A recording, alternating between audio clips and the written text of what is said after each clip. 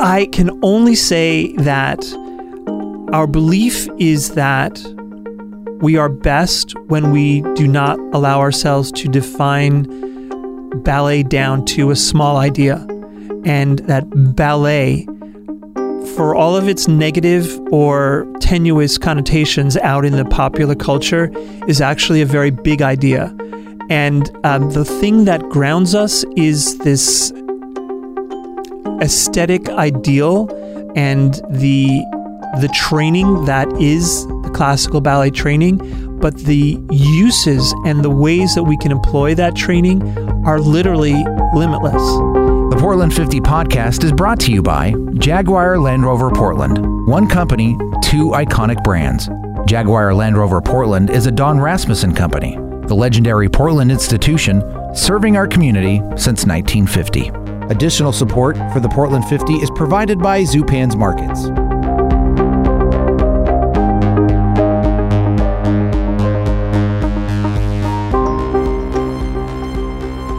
Our guest this week is Kevin Irving, the artistic director with Oregon Ballet Theatre, which kicks off their 30th season in Portland this month.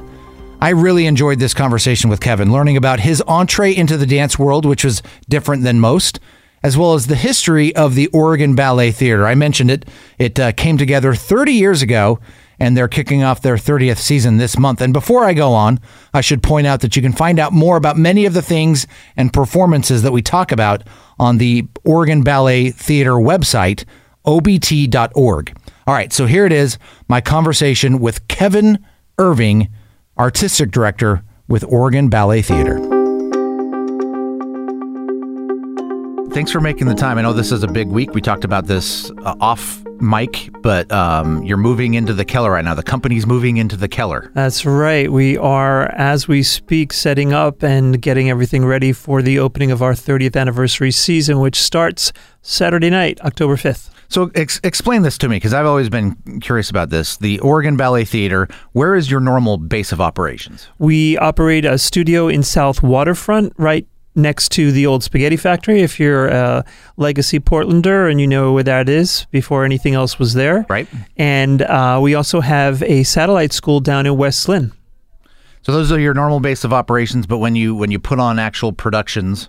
Yeah. When we're performing, we're either at the Keller Auditorium or at the Newmark Theater, typically in the spring. Which is, we're pretty much right now in the Kink Studio, sandwiched between those two locations. Exactly, so, yeah.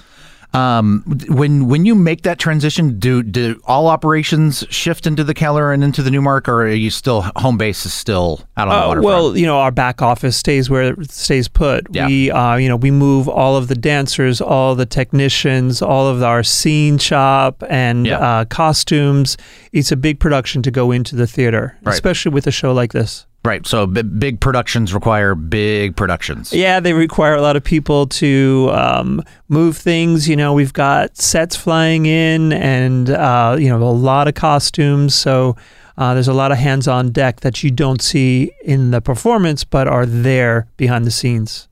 Now, Kevin, as the artistic director, and you 6 years, 7 years you've been? I've been here 6 years. I've just started my 7th season. Okay.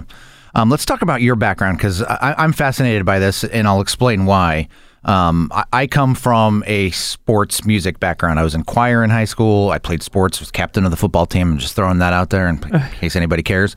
But it wasn't until I had 2 daughters and a wife that are just heavy into dance. And so I've got a 14-year-old and an 11-year-old, and when they're not in school, they're at the dance studio that we send them to.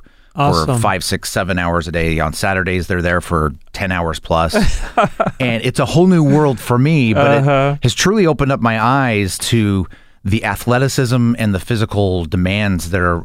I think it's unfortunate oftentimes people don't look at dancers the way they do at other athletes. Yeah. And they couldn't be so far wrong on it. It's like, to a large degree, there's more athleticism going on top of being artistic. It's like the perfect combination of the body. They've got to be just as athletic as a boxer or a tennis player, but there's no grunting in ballet, right? And they have to make it look like it's effortless. But it's pretty intense. The training, the amount of dedication to physical discipline, healthy eating, all the things that you expect of a professional athlete go on in the ballet world. It's just, it's kept a little bit less visible. Right. And just to answer your question a little bit, I'm the last person who thought that or ever imagined that I would be directing a ballet company. Although I didn't grow up very athletic, I grew up in a family of jocks. I have 6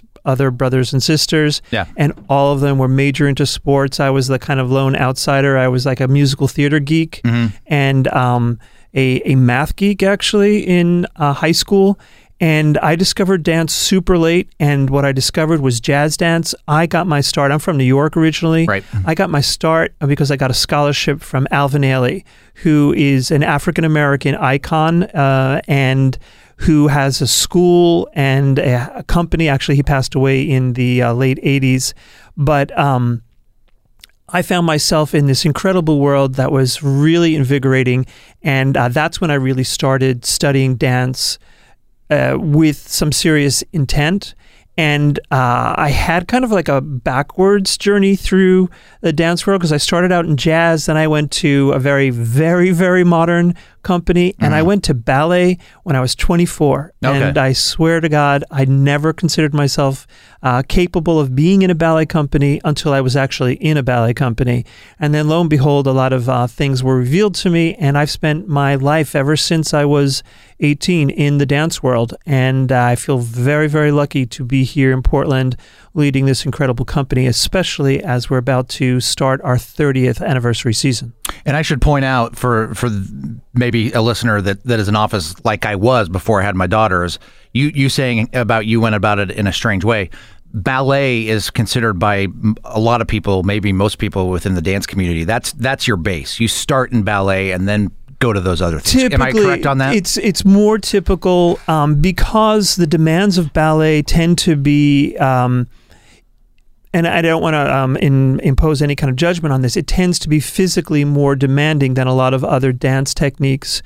For women, the use of the point shoe is really demanding. For the men in ballet, you've got the demand to jump. Just the jumping in ballet is very different from a lot of other dance forms, and therefore there's a lot more wear and tear on your body. So typically dancers start out in ballet, and then as their body breaks down or as they begin to want to break free from the more rigidly controlled type of movement that is classical ballet, they tend to go out and go into other dance forms. And I just did it backwards. Yeah.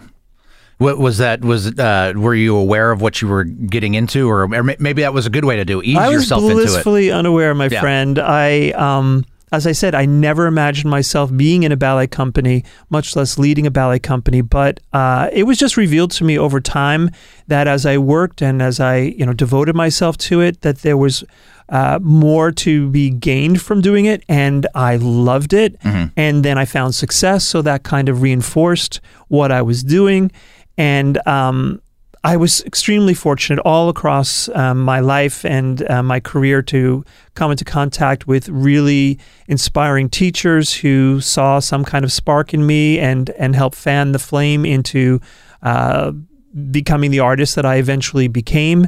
And then over the course of my post-performance career, to work with really some of the most well-known and exciting people in both contemporary ballet and classical ballet. I spent about 4 years as a guest rehearsal director at the Royal Danish Ballet, which is one of the oldest ballet companies in the world. Yeah. And like a storied house and theater system that is really like the root of classical ballet. So I learned a lot from doing that. For those that don't know what an artistic director for a ballet company or a dance company, in your case, the Oregon Ballet Theatre, what does an artistic director do? Well, I set the course of pretty much everything. I decide what is going to be performed when, who is going to perform and when, how we put all the pieces together. I need to hold together a team that encompasses not only our our fixed company of dancers and the support staff, all the production staff, but all of the guests that come in. Like when we do something like we're doing now, this program called OBT Roars, we've had guests come in from as far away as Germany and also guests that are reconnecting with Oregon Ballet Theatre who haven't been working with the company since its very first formation. So we have a number of people working with us who were there in 1990 for the very first production of OBT and who are now back helping us get this show on its feet. This would be a great point for us to talk about it. So the Oregon Ballet Theatre celebrating going into its 30th season. I guess the official anniversary would be next year. Well, no, it actually was formed in 1989. Okay.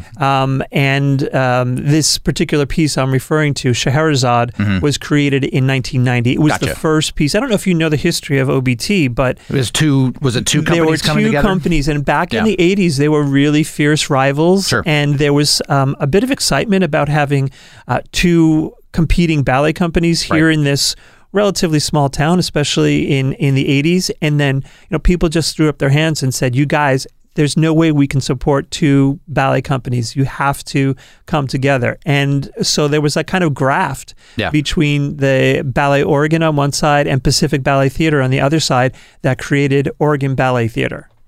You weren't here at the time, as we've established. No, I wasn't. But are there stories? Was that coming together? That graft, as you called it, was it probably a little tenuous at the beginning? I think that there was a fair amount of tension in the beginning, as you can understand. It was a bit of a shotgun wedding, and there were definitely some bumps along the road. But what is remarkable is that there are so many people here in Portland that continued to support the company, that have been there from the beginning, who have been supporters and artistic voices, like the original founding artistic director, James Canfield, is still working with us. And there are people who were involved in the very beginning of the company when, even before, we have a board member, actually, Keith Martin, who started Ballet Oregon, who was here when, one of those two companies was competing for people's attention. And he's still part of what we do now.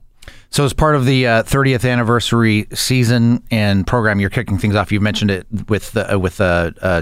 explain to us what Roar is. So OBT Roars is the title we've given to our opening production, and it's 3 different ballets on one program, what we sometimes call a mixed bill. But in this particular case, it's like opening up a treasure chest, and you've got a sparkling diamond, you've got an incredible pearl, and you've got this kind of case of lapis lazuli or something that is just so distinct and beautiful, all in one program. I don't know if that was the best analogy, but we have a work that was created by William Forsythe in 1989, I believe, kind of like right at the beginning of OBT. And this was a work that I think changed ballet forever, and really, in my mind, was the start of the 21st century in ballet. It's called In the Middle, Somewhat Elevated. It's hyper modern. Its music score is actually an electronic series of crashes and booms, and it's really a vehicle to show exactly what you were talking about before, the incredible athleticism, the competitiveness, and the daredevil aspect of being a ballet dancer in what is now the 21st century. We also have a work by George Balanchine, who is considered the genius on par with Picasso of the 20th century, in one of his landmark pieces in collaboration with Igor Stravinsky. These two kind of icons of 20th century modernism and also sophistication. And it's a work to a score by Stravinsky called the Violin Concerto in D, that the company's never performed live, and it's a piece of music that is not often heard in the concert hall because it's so devilishly hard. Right. And as a ballet, it's a really cool ballet because it's 2 peerless artists working without the need to overextend themselves or prove anything. It shows that great art can also be light and enjoyable, and it doesn't have to be kind of heavy and didactic. And then we're closing the program with this work I've referenced a couple times called Scheherazade, which was created at the very beginning of the merging of the two companies. It's to a score by Rimsky-Korsakov, incredibly lush, colorful, vibrant. The sets were done by a local legend here in the art community, Hank Pander, and the costumes were by Rick Owen, and choreography by Dennis Spate, who was the founding resident choreographer and associate director, former artistic director of Ballet Oregon. And at the end of the evening, we go into this very colorful, magical experience of the choreography, the music, and the lighting, the sets, the costumes, all kind of creating this mysterious, magical experience that is unlike anything anyone's seen, and it hasn't been performed here in Portland since 1993. So this is going back to the early roots of the Oregon Ballet Theatre. You as the artistic director, when did you start thinking about, okay, our 30th anniversary is coming up, what are we going to do? Was the pressure on you to come up with something good? It absolutely was. There's always pressure, to find the right hook to bring people in, and to also, in this case, find a way to honor the past without feeling like we were only looking backwards. Mm-hmm. I mean, ballet is a often misunderstood art form, and unfortunately, there's a lot of either negative or kind of dismissive stereotypes about what ballet is. Sure. And what is the fundamental fact of ballet is that it's in the moment. Yeah. And you are there in a shared experience with 2,000 other people in a theater, and all of the energy of every single person that is involved is kind of washing over you in this experience in real time. And it's unmatchable, actually. Again, my point of reference comes from watching my daughters do this. And there's been a couple of times where, granted, this is, 14, 15, the older girls, 16, 17-year-old girls, where I'll be watching either at the recitals or some of the numbers they're doing, and the girls that are on point and they start doing these classical ballet moves.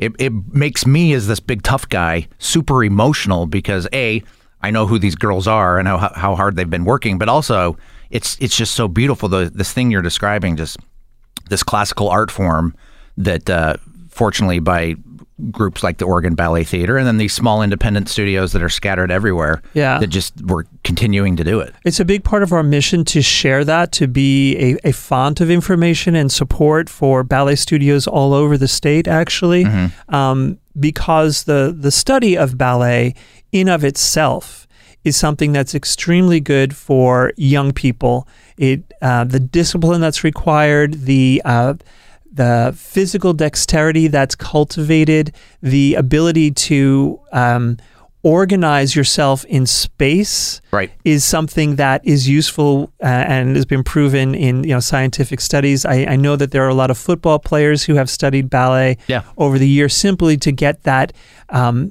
fine those fine motor abilities to be honed. And then what is sometimes the challenge for us is to get people over the hump of experiencing it as a spectator sport. We don't have online betting for ballet, and at the end of a ballet performance, there isn't a winner and a loser, hopefully. And sometimes I think it's hard for people to understand that the experience itself can get to that sublime level of, like what you said, you get a little bit emotional watching them. You don't necessarily know why, but when we do it right, it's stripped of its precious qualities. The precious, like, oh, aren't we special because we can do this thing that nobody else can do, and we kind of make it so that it feels like you're doing it. You're not only watching it, but you are actually swept up in it and participating in the way, when you are, a Rabid U of O fan and, they're just crushing it on the field. You're swept up in it and you feel like you're part of it.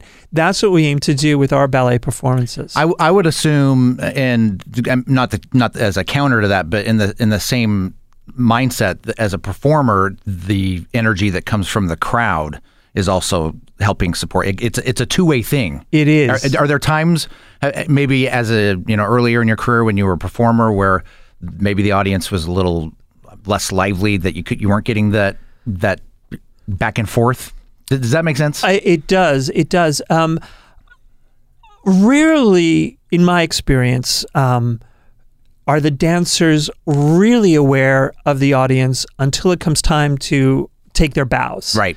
And at least in my case, I had to really just dive very deep into myself when I was performing and allow things to happen almost in a subconscious way, right? If that makes sense. Pretend like that's not those people aren't there. Knowing full well that you're playing to them and you're working like any technician to get the most out of your endeavors, knowing how to cheat your face, or knowing when to take a pause or a moment to kind of let a gesture sink in, like an actor does when they give the line the right timing. You're aware of that because you're playing to this kind of void, and at the same time, you're trying to be as in the zone as possible so that you're not really feeling the crowd. It's not the same as, I was really into the tennis open, the US Open, right? And that the stadium now, because I'm from New York, it's huge. I can't believe how much bigger it is than when I used to go there. Yeah. And I can only imagine that, there's so much interaction between player and audience or spectators. There's a little bit less of that at the ballet, sure. for sure.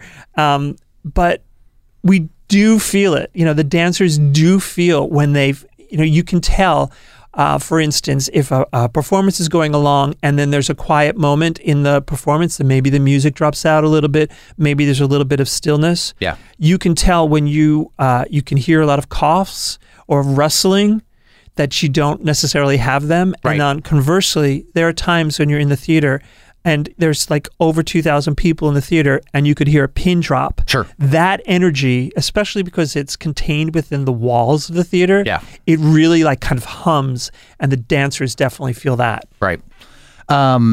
There's so many questions that I have. Before I forget this question, and then I want to talk about the rest of the program for the 30th anniversary. I noticed this again as a parent with daughters that are in dance studios.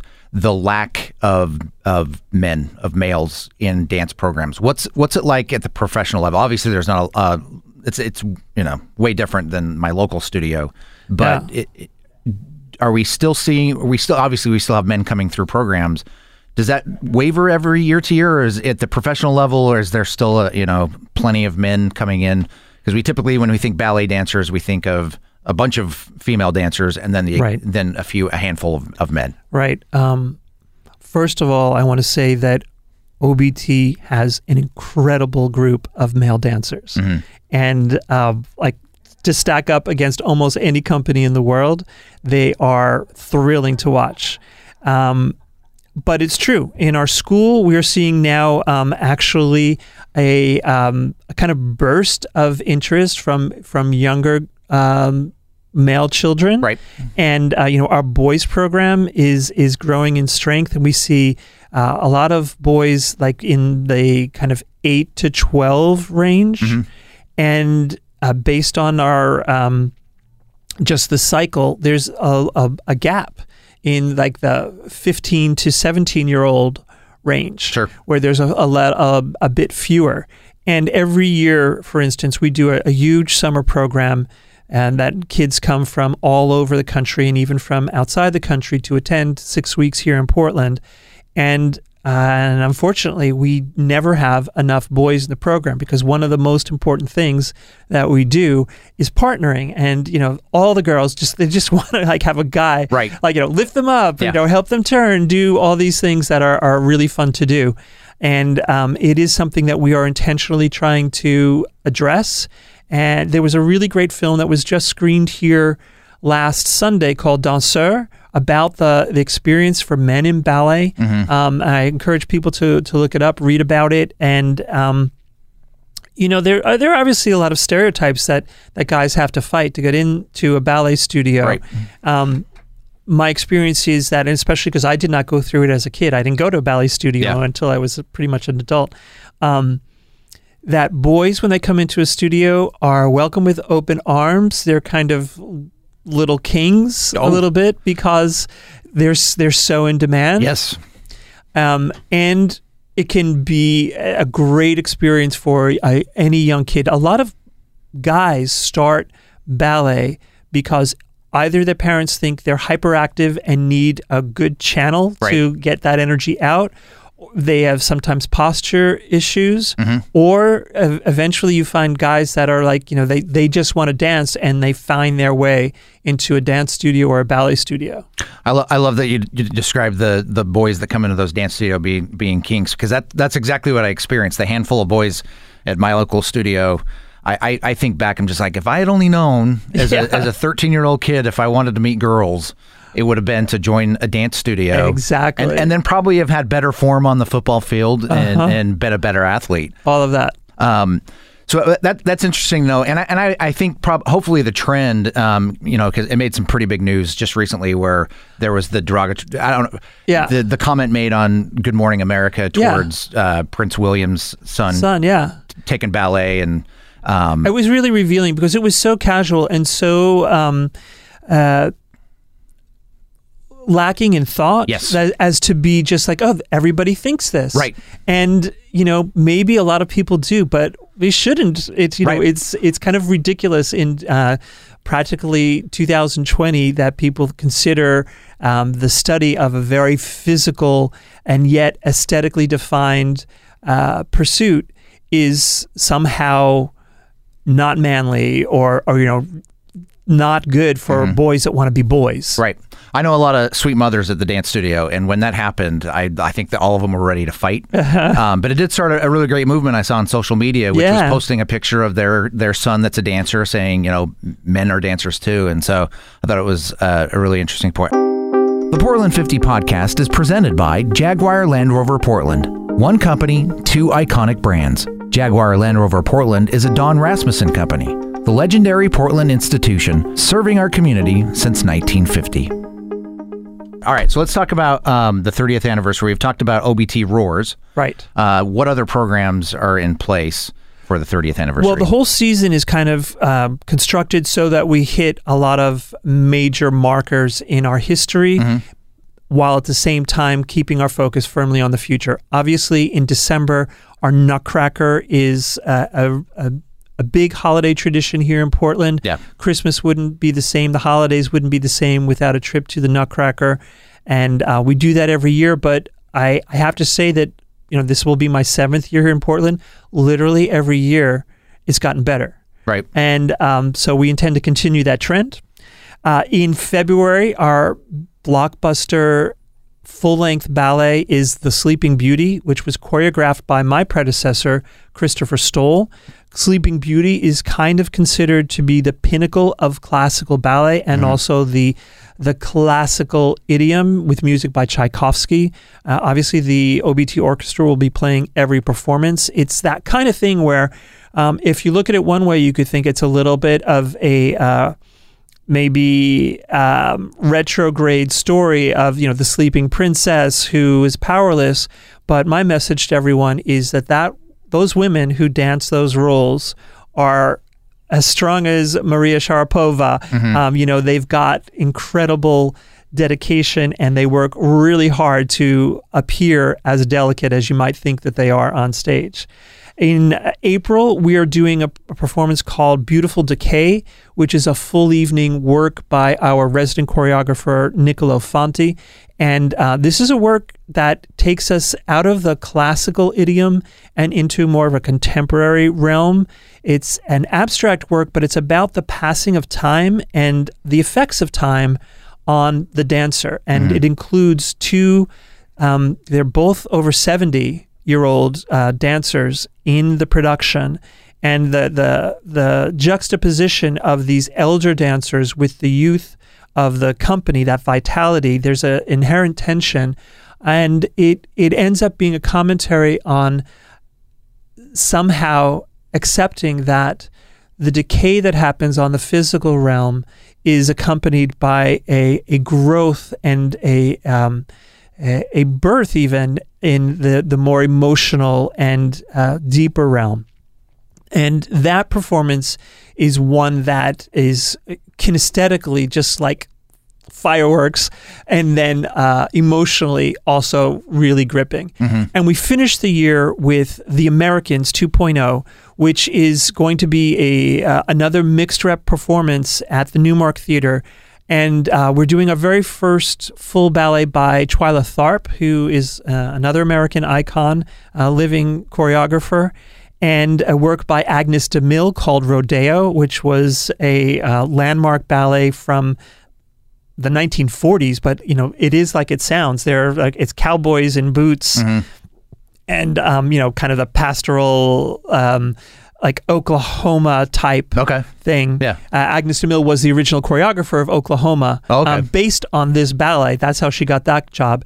And we're also in that performance going to have a world premiere by OBT's founding artistic director, James Canfield, kind of just closing that circle and making sure that everyone understands that even as we honor what has come before, we're just thinking about the future, because we can only be in the here and now and projecting ourselves into the next 30 years.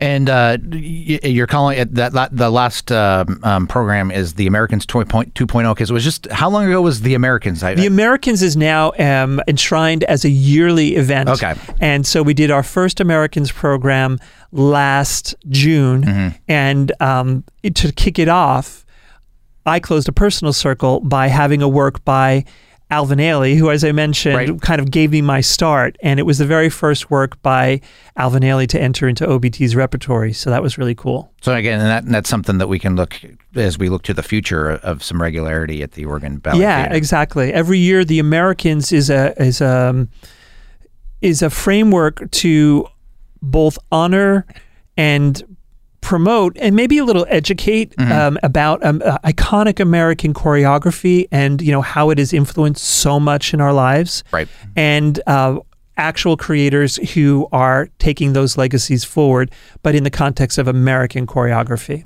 I think that's pretty important, just in terms of the art, the type of art that comes out that I don't know if you would want to call it pure American, but I don't think, because we're the big melting pot of all these different influences we have as a culture. I think it is important to remind ourselves of the great art that's done here in America that obviously has these classical influences in it. But your point about the Oklahoma feel to some of the ballet, that's purely American. You're not going to get that anywhere else. Exactly. Yeah. And that's why it made such a big impact on the world when it was first choreographed. And nobody wants to really go back and read about the history, but you would be surprised to see how long the tentacles are of that particular work, woven throughout popular culture, through movies, television. It's a reference that people recognize without knowing where it's come from. Right. And we're bringing that original starting point back to Portland for the first time.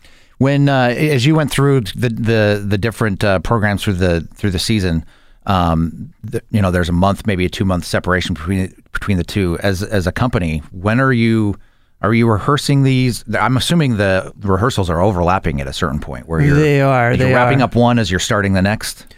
Yeah, well, we started the year with a little bit of work on James Canfield's creation, which is not going to be performed until June. Okay. Even while we were starting to put together this OBT Roars show. Yeah. As soon as we finish Roars, we'll be starting work on the Twyla Tharp piece, just to kind of dip our toes in those waters, even while we begin to ramp up on the Nutcracker. Right. The flow of our season is pretty much we go into heavy classical mode November through February. Sure. And then, so we kind of ramp up to that, and then from there, we go into a more contemporary, looser kind of movement forms. And, this is the beauty, in my opinion, of Oregon Ballet Theatre and why we're such a good fit for Portland, because we don't try to do just one thing. We try to be excellent in a lot of things. So I think the best contemporary dance you're going to see this year in Portland is going to be on the OBT stage. And I think the best classical dance you're going to see this year in Portland is on the OBT stage. And it's because we have an incredibly talented group of dancers, and we've put our resources, and this is from the beginning, the two DNAs that were kind of grafted together was really what created this model. And we're just now trying to leverage both sides of the spectrum to the greatest extent possible. That actually dovetails right into what I will make my final question here, because I appreciate your time, Kevin. As the artistic director, and you're walking this balancing act of highlighting the traditional things that we think of when we think of ballet, like the Nutcracker, but also trying to find these nuggets of super different but also classically rooted. Where do you find that balance, or is and obviously, as we talked about your approach to the 30th anniversary, trying to highlight the 30 years, but also be looking to the future? We just went through that at Kink. I'm rambling here, but we just went through that with Kink. We celebrated 50 years as a radio station, which for a rock radio station is unheard of these days. Yeah. And it's like, we want to celebrate the 50 years we just had because it's been a great 50 years, but we are a forward-thinking radio station. So it's probably the same thing for you, is how do you give homage to the past, but also be looking towards the future? Wow, that's a tough question, because it is fundamentally the eternal riddle that is never really solved. Yeah. And it is only put into practice by trying to emphasize one thing at a time and to find balance. I'm just super excited about OBT Roars, because it really does present almost the entire history of the 20th century into the 21st century of ballet. And it is an exciting show in of itself. That journey that we've created is going to be really exciting. And those kind of performances are really hard to calibrate. Right.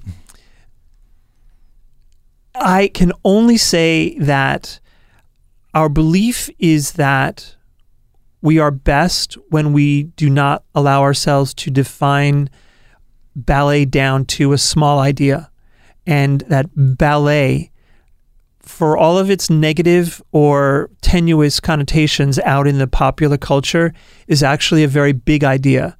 And the thing that grounds us is this aesthetic ideal and the training that is the classical ballet training, but the uses and the ways that we can employ that training are literally limitless. And so, we've got choreographers who want to come work with OBT because of this mindset, because they know that they'll get classically trained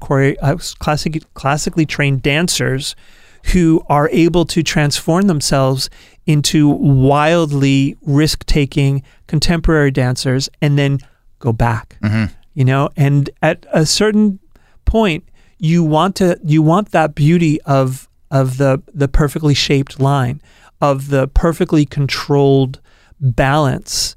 That's what we add. I love all kinds of dance, and I really do mean all kinds of dance.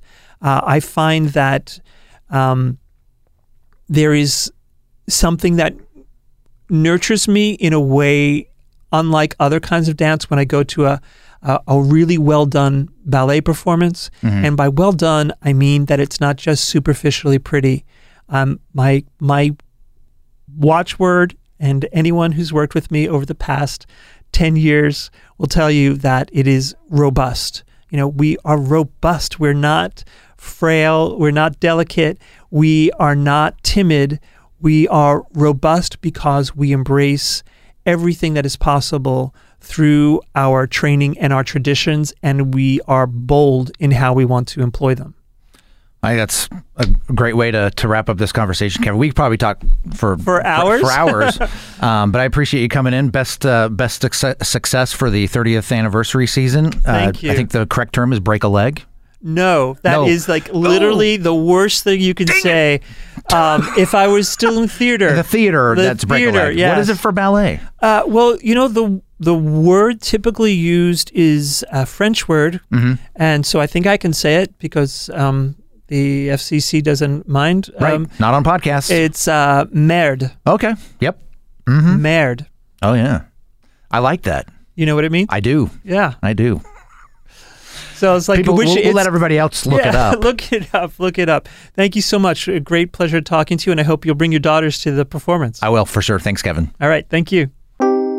Thank you for listening today. And in case you've missed any previous podcast, be sure to check out kink.fm or download an episode wherever you listen to podcasts. And while you're at it, be sure to like and subscribe. The Portland 50 is a podcast about the people who dream, build, and champion the uniqueness of Portland, creating a better community for generations to come. It's presented weekly by Jaguar Land Rover Portland. One company, two iconic brands. Jaguar Land Rover Portland is a Don Rasmussen company, the legendary Portland institution serving our community since 1950.